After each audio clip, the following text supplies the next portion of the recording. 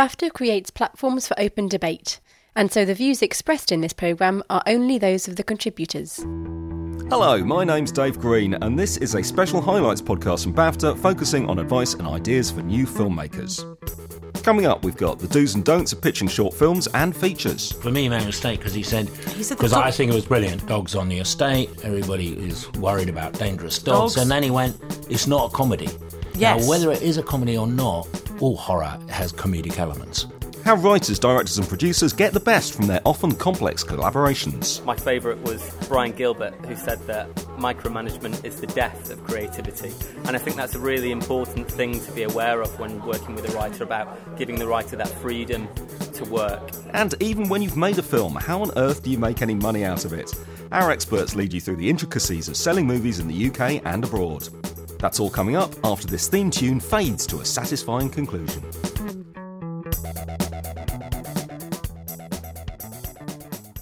Let's imagine I've just got back from the new Filmmakers Market, a day-long public BAFTA event, part of the Rushes Soho Shorts Festival, packed with screenings, roundtable discussions, CV surgeries, and nearly 9 hours of panels on the many challenges facing new filmmakers today. I ran around like a kid in a candy shop, stuffing my distended brain with more insights than any human could realistically assimilate. So thank goodness I've got some guests here to help me and you make sense of it all. So with me in the studio is Nik Powell, Director of the National Film and Television School and Chair of BAFTA's Film Committee. Nik, can you give us a quick overview of some of your industry credits so far? About a quick overview, but my most recent credits before I started at the National Film and Television School, that is as director, were Ladies in Lavender, Little Voice, Backbeat, and if you go way back, we're talking Mona Lisa, Scandal. And that's mostly as executive producer? Mostly as exec producer, some as producer.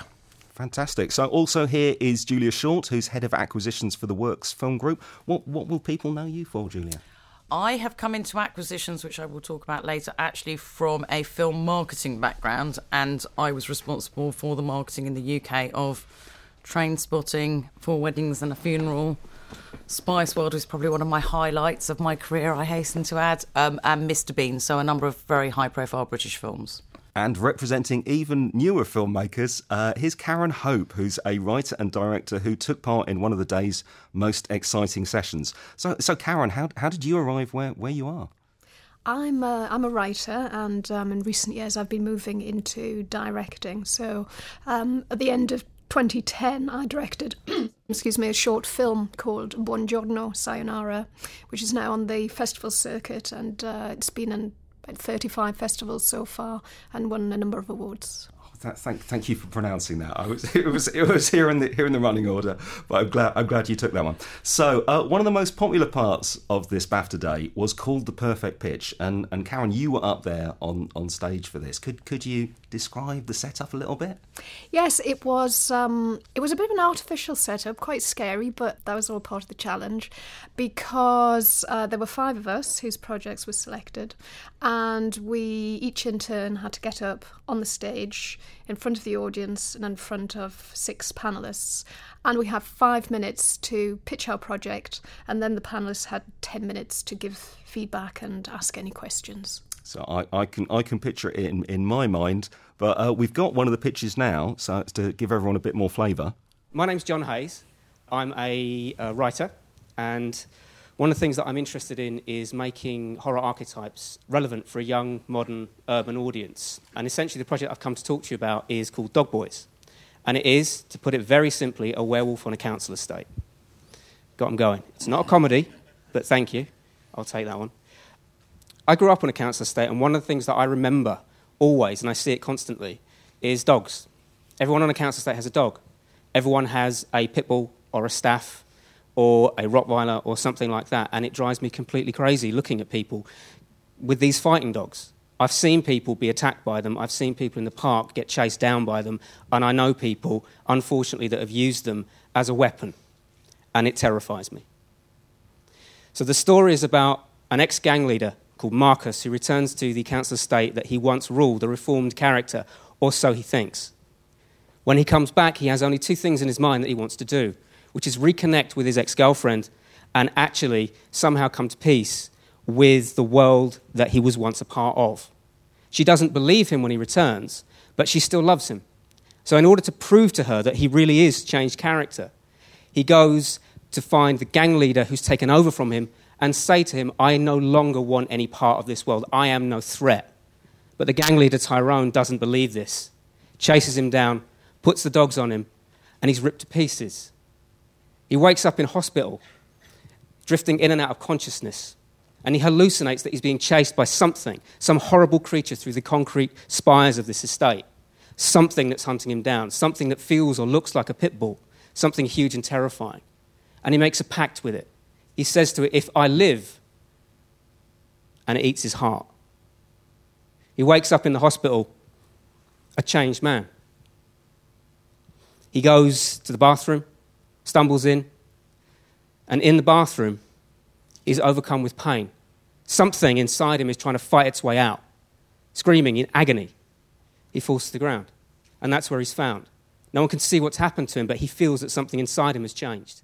So, I mean, that's just 2 minutes of a writer, John Hayes, pitching his idea for Dog Boys. Is that how pitches actually happen in the real world, Nick? And what sort of things do you look for? Well, first of all, I should say I think that John, if it's the John Hayes, is maybe a graduate of my school, but I think it's a great pitch. But and there's another 3 minutes of it as well. So I think maybe he should stop it there. I think he's got us. He don't think he needs another 3 minutes or maybe additional time to put the elements together, like who's acting, da-da-da-da. But so I think it was a good pitch, but I hate the whole concept of pitching. I think it misleads people. I think that when people are taught, and it's absolutely, I'm here being heretical here, I would not be allowed in the doors of the BFI to say this, but, pitching is basically vomiting over someone. And that's not how you sell things. Anyone like me who's been selling things since I was like 14 years old knows that's not how you sell. You sell by seduction. You sell like you pick up someone in a bar, of which I've had a lot of practice, but not in the last 20 years. And you sell by drawing someone into your world, and the best way to do that is to get to understand them. So actually they should be doing most of the talking, the person or people that you're pitching to initially. You should feel out what parts of what you want to talk about, getting them interesting. How many times have I seen colleagues of mine talking to this person who is brain-wise asleep? You can see the eyes have glazed over, they start to roll, and they just keep going. Pitching is about forming a relationship with someone, maybe in a minute or two. I once sold a movie to, I'm a big Arsenal supporter, big gunner, and the guy that I was selling to was a massive Spurs supporter. So this was extremely difficult. I had to talk about Spurs for 25 minutes of the 30-minute meeting. I promise you, I was the one that was feeling sick. But I had 5 minutes to sell a project. I did sell it, and we got our $5 million for it. So, it's, to me, the thing that they had, it's a good exercise, but it's nowhere like near life, because you're never going to be pitching a project to 300 people or 100 people or 50 people. You're normally going to be pitching either to an individual or a group of individuals, and that's a whole different thing.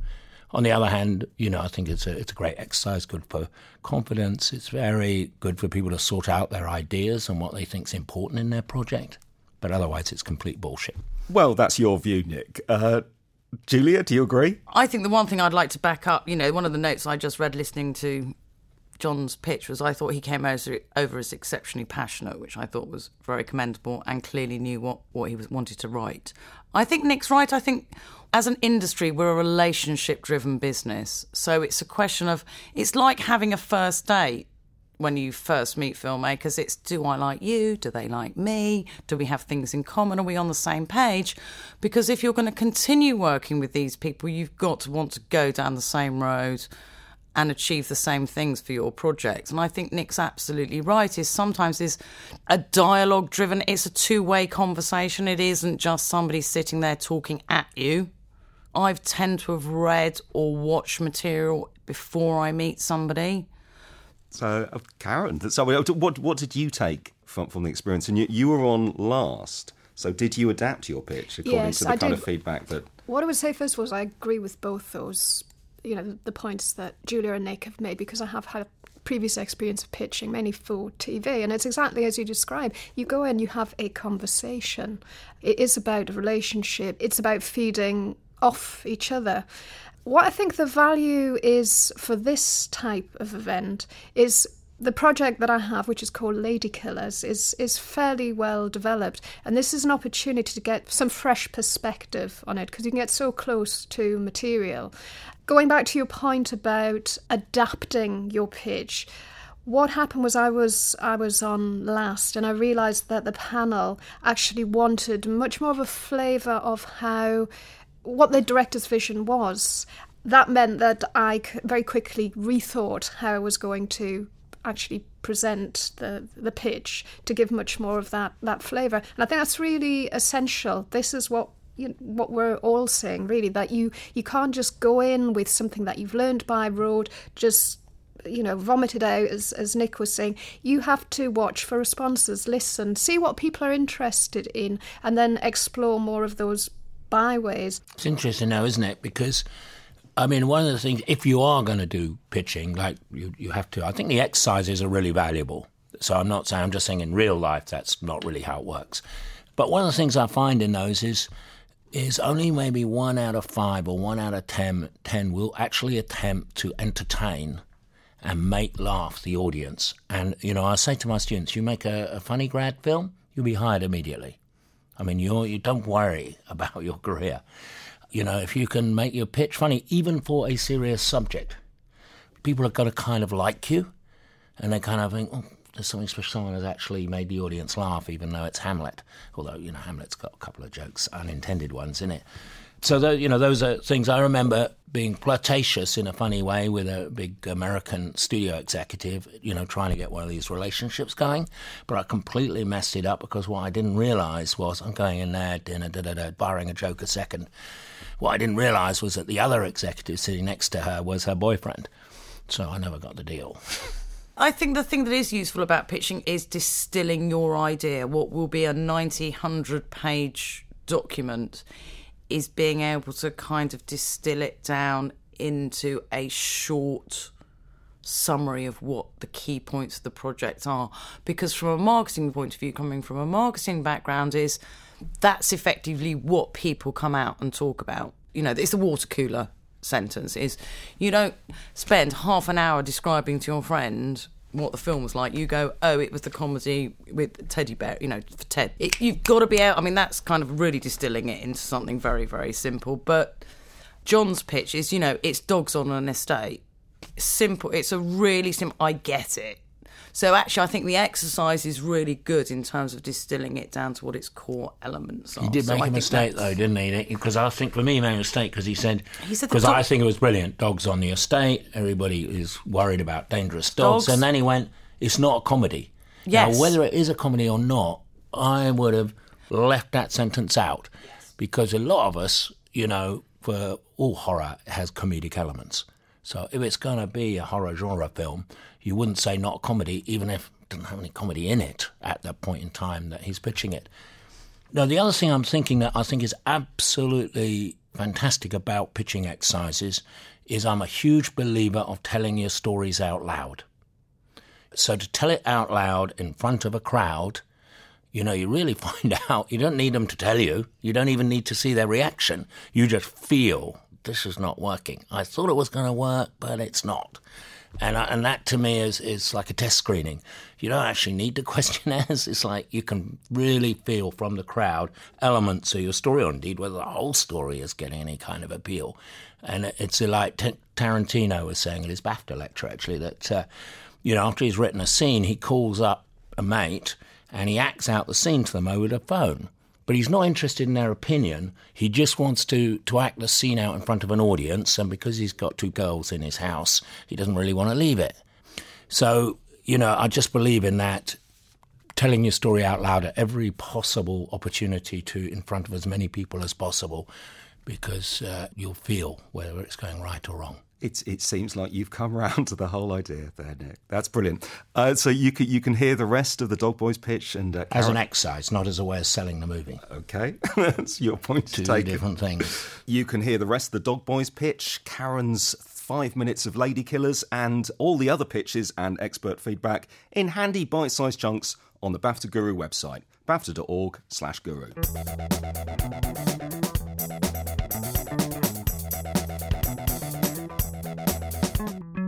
So, having the right combination of writer, director and producer all working together is crucial to a successful production.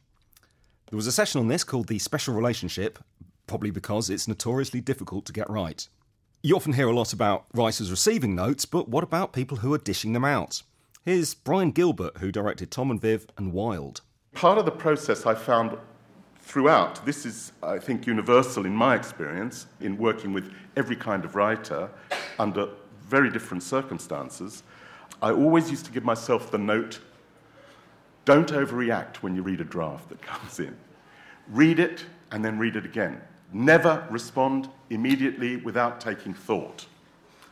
Because all directors, everybody in movies, we have strong opinions, we have strong ideas, we're reacting, especially a director, you're reacting to the movie in your head, and you're actually not often, I've found myself, I wouldn't be seeing what was there.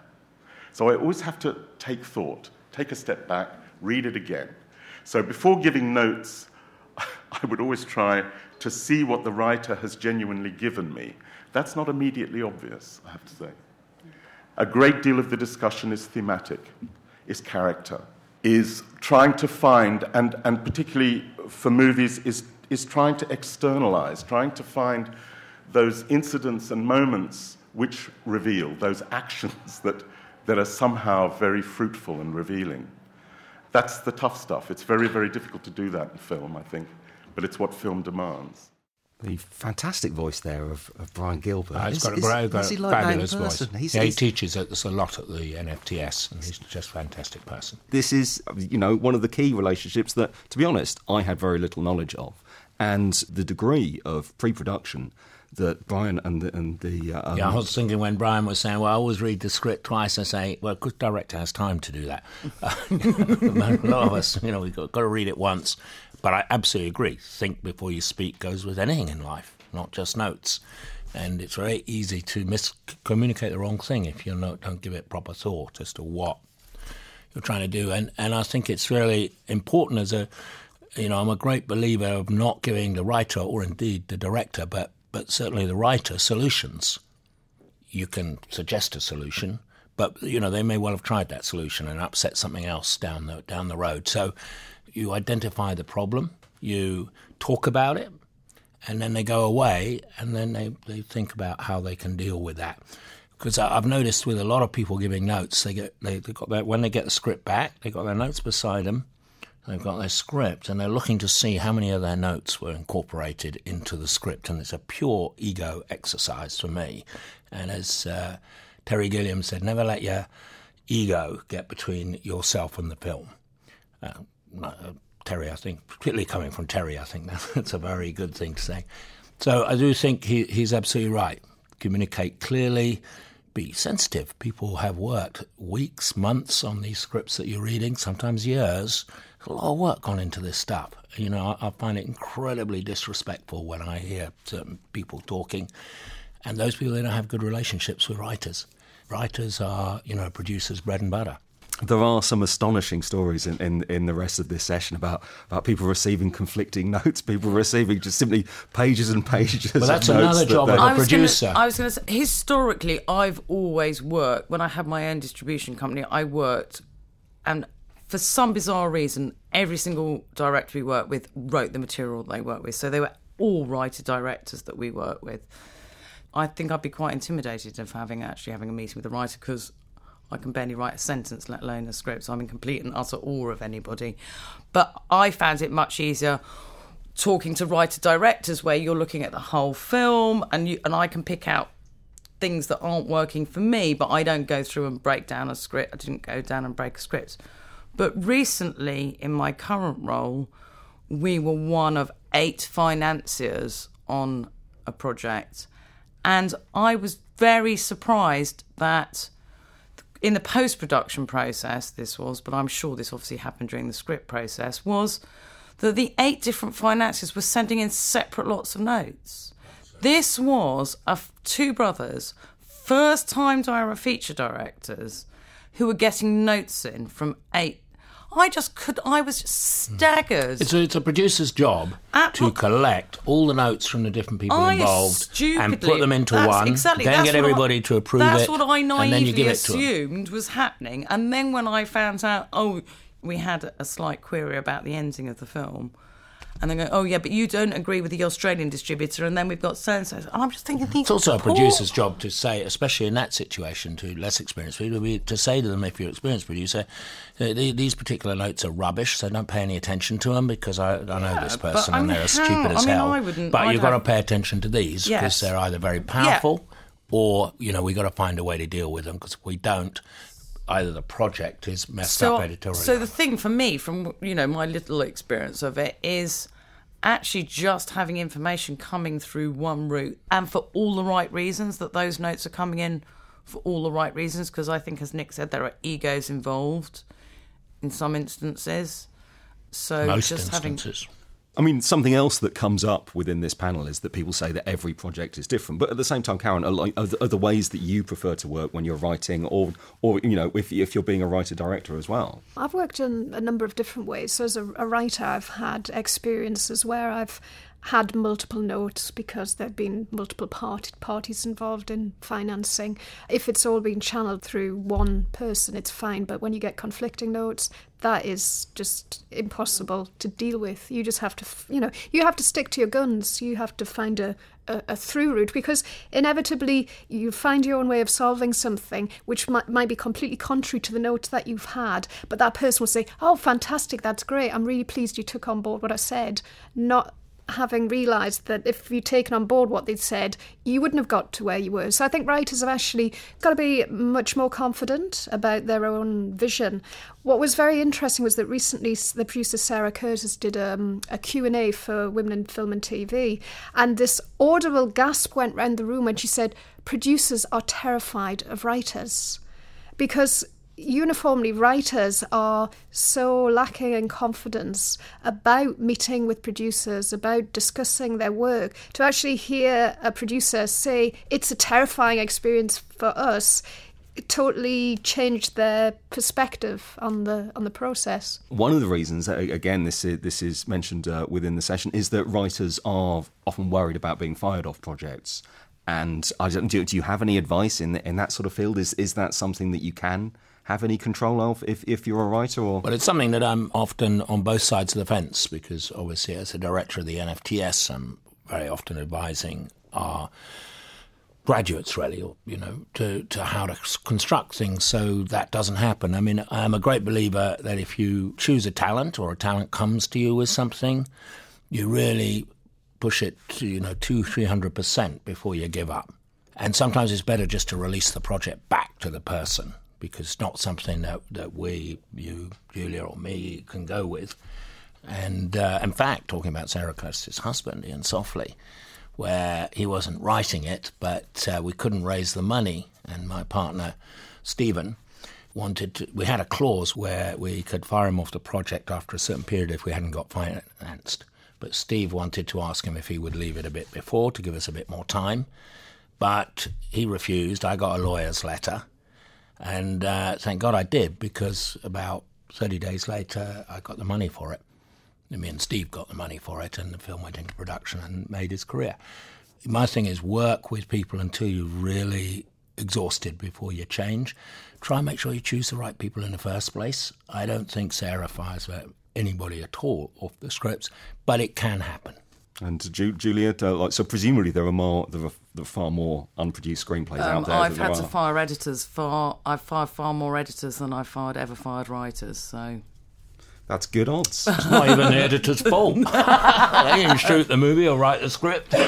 So I have I'm absolutely the same as Nick. Is that I think once you've bought into a project, or whatever stage it is and whatever role you have, is that I think you have a fundamental responsibility to work with that person till you've absolutely got it as far as you possibly can. And I think, as Nick says, possibly better to just give the project back to the writer if it's not, rather than Nick getting fired off. That's a lot of money, but but in terms of advice, the biggest piece of advice is make it expensive for them to fire you.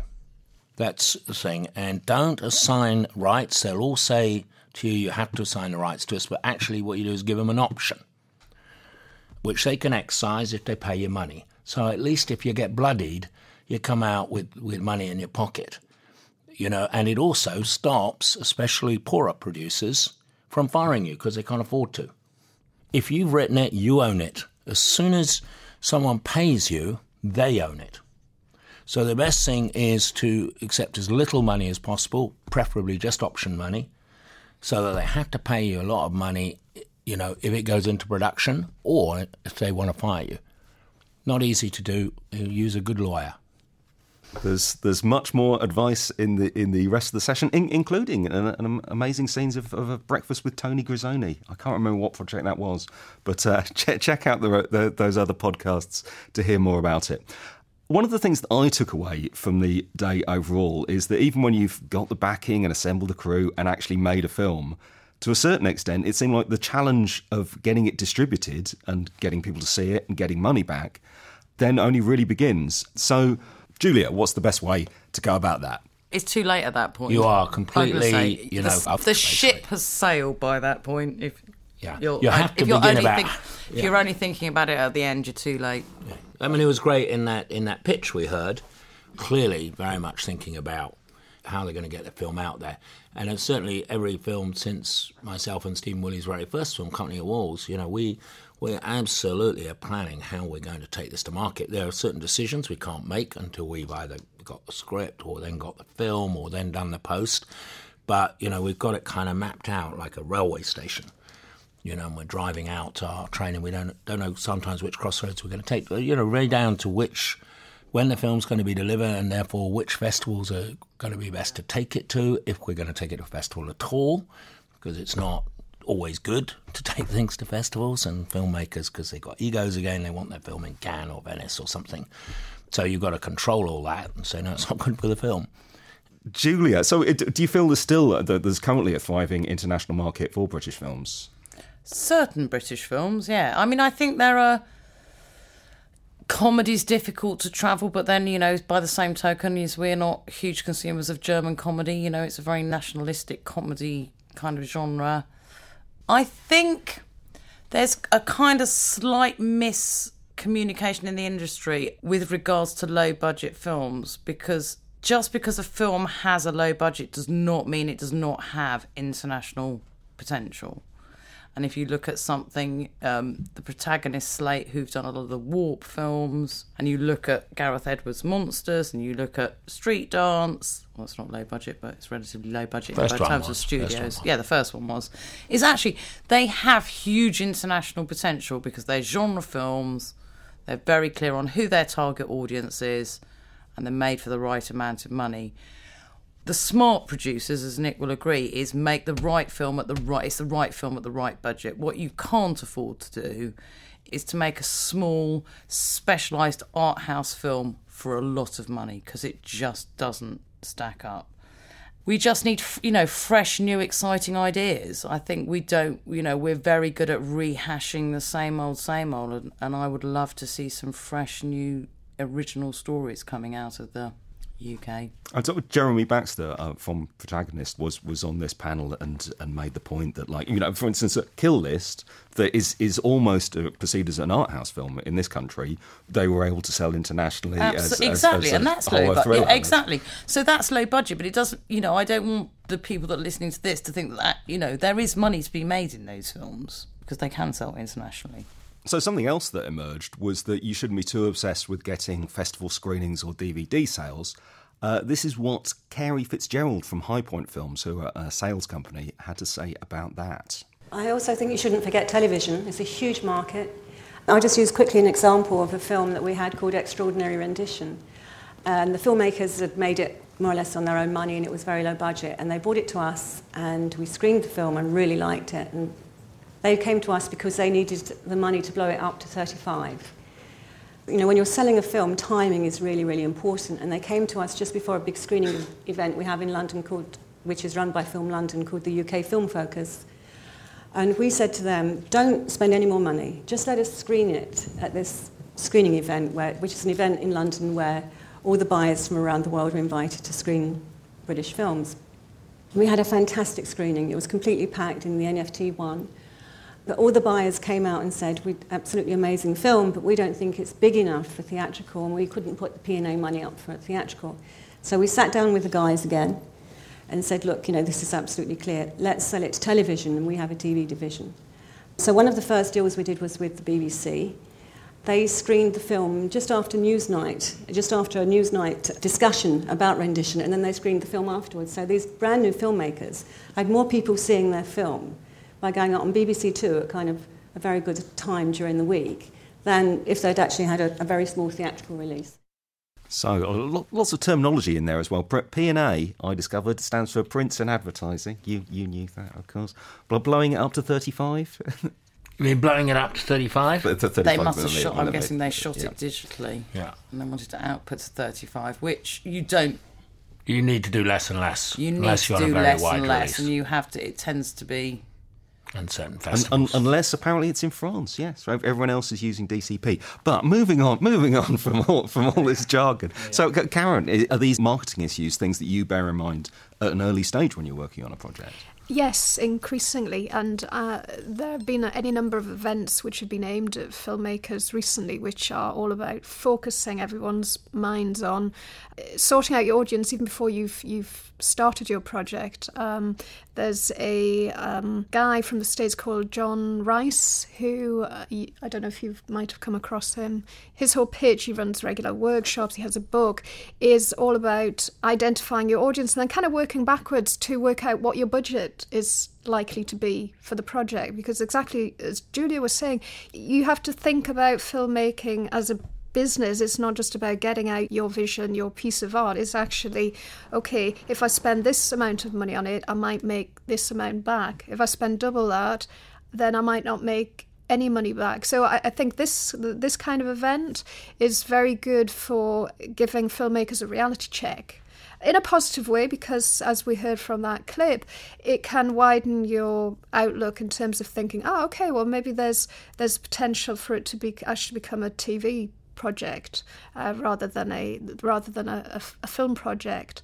Maybe the kind of subject matter that you've chosen doesn't travel well to other countries, and that's something to think about. Or even within the country. Yes, absolutely. It may just have such a sort of niche, regional or just genre type of feel that it's not going to translate well, which is fine. I actually came across a filmmaker who spent £10,000 on a feature film, and she recouped it all in one screening. So she recouped the total cost of her film because it had a strong local theme. She had something like 120 local people who appeared in it. So obviously that first screening, they all brought their families, their friends. Whether it would translate to a wider audience, I don't know, because I don't think she's actually taken it wider than that. But the potential for making you think about ways of having a career that's actually sustainable by thinking a bit more laterally is something that's very important to filmmakers now. And again, that came up where people were saying they're now very excited about the digital channels. I mean, not just the YouTube and Vimeos that everyone is watching in the office, but the kind of developing video on demand market in the US. Does it impact on the sorts of things that you're doing? Oh, I mean, gosh, funny enough, I've just come out of a meeting where, we've decided that my remit is going to change and that I'm actually not going to change, I'm going to add to it. And that actually I'm going to look for titles that work purely for a VOD platform. Doesn't matter that they've got no theatrical potential in the cinema, but we know that there is a market for them on video on demand. So yeah, actually it's really changed. I mean, we will still do films that are intended for the cinema, but I'm now starting to go and look at other projects. It's a repeat, someone who's as long in the tooth as me, although I was at an award ceremony the other day presenting a BAFTA award to Wolf Sichinski, who was 100 years old, and I swear I was the youngest person in the room. Then I went over to the Rushes Awards, which I was a judge on, and I realised I'm the oldest person in the room. But I think it's a sort of repeat of when video came along. You had video-only product, as it was called in the business, and you had TV-only films and so on and so forth. So distribution changes, but the fundamentals don't. And everybody, I remember when video came in, everybody thought, oh, it's going to be fantastic for independent film, for art films and blah, blah, which it was for about 3 years. Evil Dead, which we distributed, Nightmare and so on. But actually, of course, the studios came up and it became like the other mediums, but a wider selection. It's the same with the net. Karen, was there anything else that you took from that session? I was astonished, when it almost ended with Ben Pugh sort of revealing that although the distributors had made money on Shifty, as I understood it, he had cash investors who hadn't made their money back simply because of the way that the payments were divided up. So, was that a surprise to you? I think what it was a prime illustration of how you have to have a good lawyer. As Nick was saying earlier, it's a reality check. That's the thing where if you're going into filmmaking thinking that you're going to reap huge profits, it's very useful to hear someone's actual real tales of how things can work out. And I think again the value of an event like this is, you don't have to keep reinventing the wheel. You can, if you listen to other people's experiences, you can actually learn from them so you don't make those same mistakes yourself. I think one thing that is really, really valuable for producers and filmmakers is to understand recoupment of film. Because I think the one thing is that... What's recoupment? The revenues coming back into a pot of money that is then dispersed. I think that a lot of filmmakers is, you look at box office figures and it goes, oh, this film took $45 million or this film took 10 million quid. Now, the film company doesn't get 10 million quid. Well, the taxman gets the first bit, right? The taxman 20% VAT. The taxman gets 20% VAT, and then there's a percentage split. So that's 10 million gone already. The distributor has the right to recoup any amount of money that it's spent by acquiring the film. It's allowed to recoup any money it's spent marketing it before any money is paid through to anybody else. So it's really, really worth understanding just the financials of the film industry, so that you don't, at least you go in with your eyes wide open. It might not be the best news you've ever heard, but at least you know what the deal is, and that you can then negotiate the best deal that you can. And again, one of the points that that session almost seemed to be ended up making was that often you're making a first film for your career to use as a calling card to work on more projects, or perhaps doing genre pieces to make money. Is that a very deep divide? Is it possible to do both? I mean, as the audience had heard already, I'm old, but I thought this when I was 5 years old. If you want to make money out of the entertainment business, which includes film, you have to have runaway hits. That's just the way it is. So it doesn't really matter whether it's a book or it's a this or it's that. And it has to be a bigger runaway hit with films because they cost more money. Even low-budget films cost more money. So, Shifty was not a runaway hit. It was a critically very well-received film that did some business. So you need a real runaway if you're going to make money. Otherwise, it's what we normally call a wash. And the great thing about genre, listening to Ben the other day, about Kill List, cost 6,000 quid, or Your Friend, where it cost 10,000 quid, then, of course, you can be straight into profit. It might not be a big profit, but, you get your money back. And it was quite interesting with Ben because he has a sort of semi-commercial background. He was a marketing honcho on the internet in the early days of the internet. He understands business as well as being a very cool writer and director.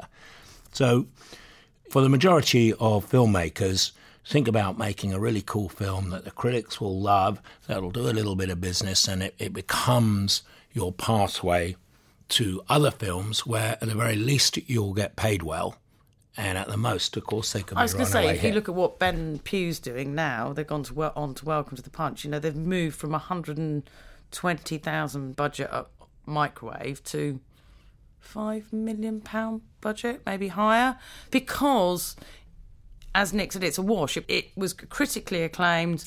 Everybody thought that Rani McCreevy was the second coming of Christ. including me, because I tried to buy it and didn't get it, so I'm only slightly sulking. And it allows you to move on to the next thing when, as you say, you get properly paid.